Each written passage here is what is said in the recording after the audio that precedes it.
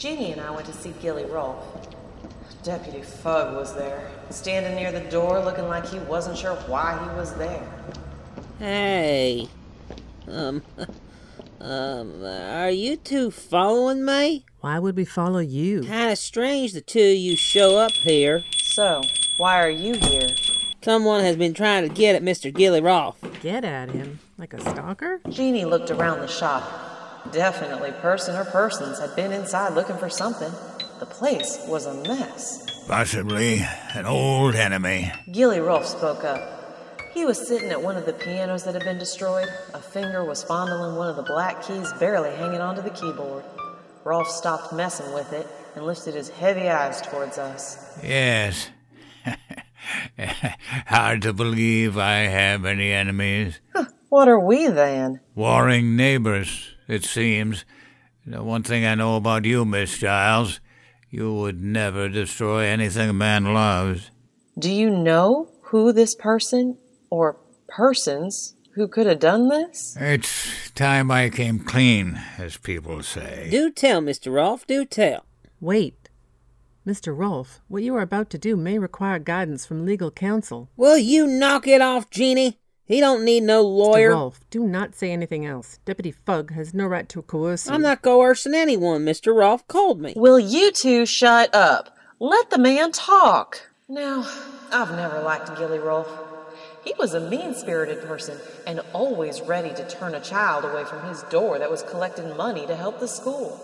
Yet, he would give whatever money he had to the televangelists. I know this because I have witnessed the scene as he had knocked on my door asking for donations for Joel Osteen. Have you ever heard of Hollow Point? Yes. We were hoping you could tell us about Hollow Point. Are you Darvish Barabbas? I am. Whoa! You're kin to Connie Barabbas? I am. You're a gypsy? Oh! Let him tell the story. Okay. I am responsible for many deaths. I am also responsible for the destruction of Hollow Point. Hollow what? Shh. I had stolen an object from my brother. This object was created during the Middle Ages in Poland. I had no idea that if it was broken into 4 parts, destruction would follow. A flood came and destroyed Hollow Point. The entire town. Everyone died, except my wife and children. The protector of the object has been looking for me ever since. But parts of that object had not been in my possession for decades, until now. Rolfe showed us the red crystal, no bigger than a pebble.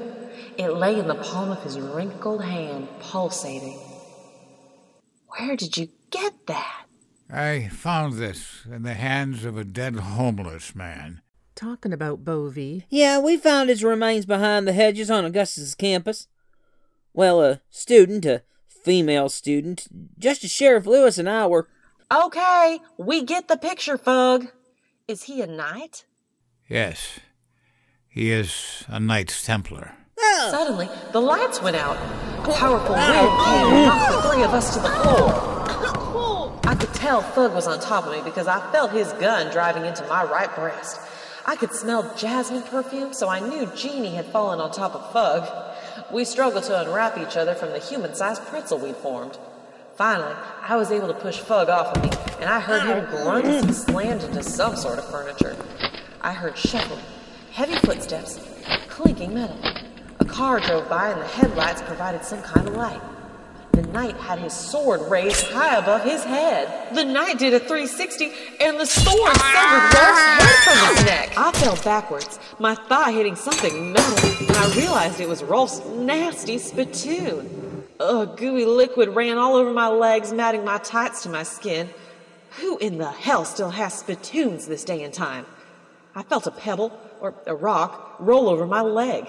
I clasped it tightly in my right hand before Jeannie grabbed my arm and started to drag me across that wooden floor of Rolfe's piano shop. Another hand took hold of my sleeve of my blouse. It started to rip at the cuff and form a huge hole at the wrist. Sorry. Who cares? Let's get out of here.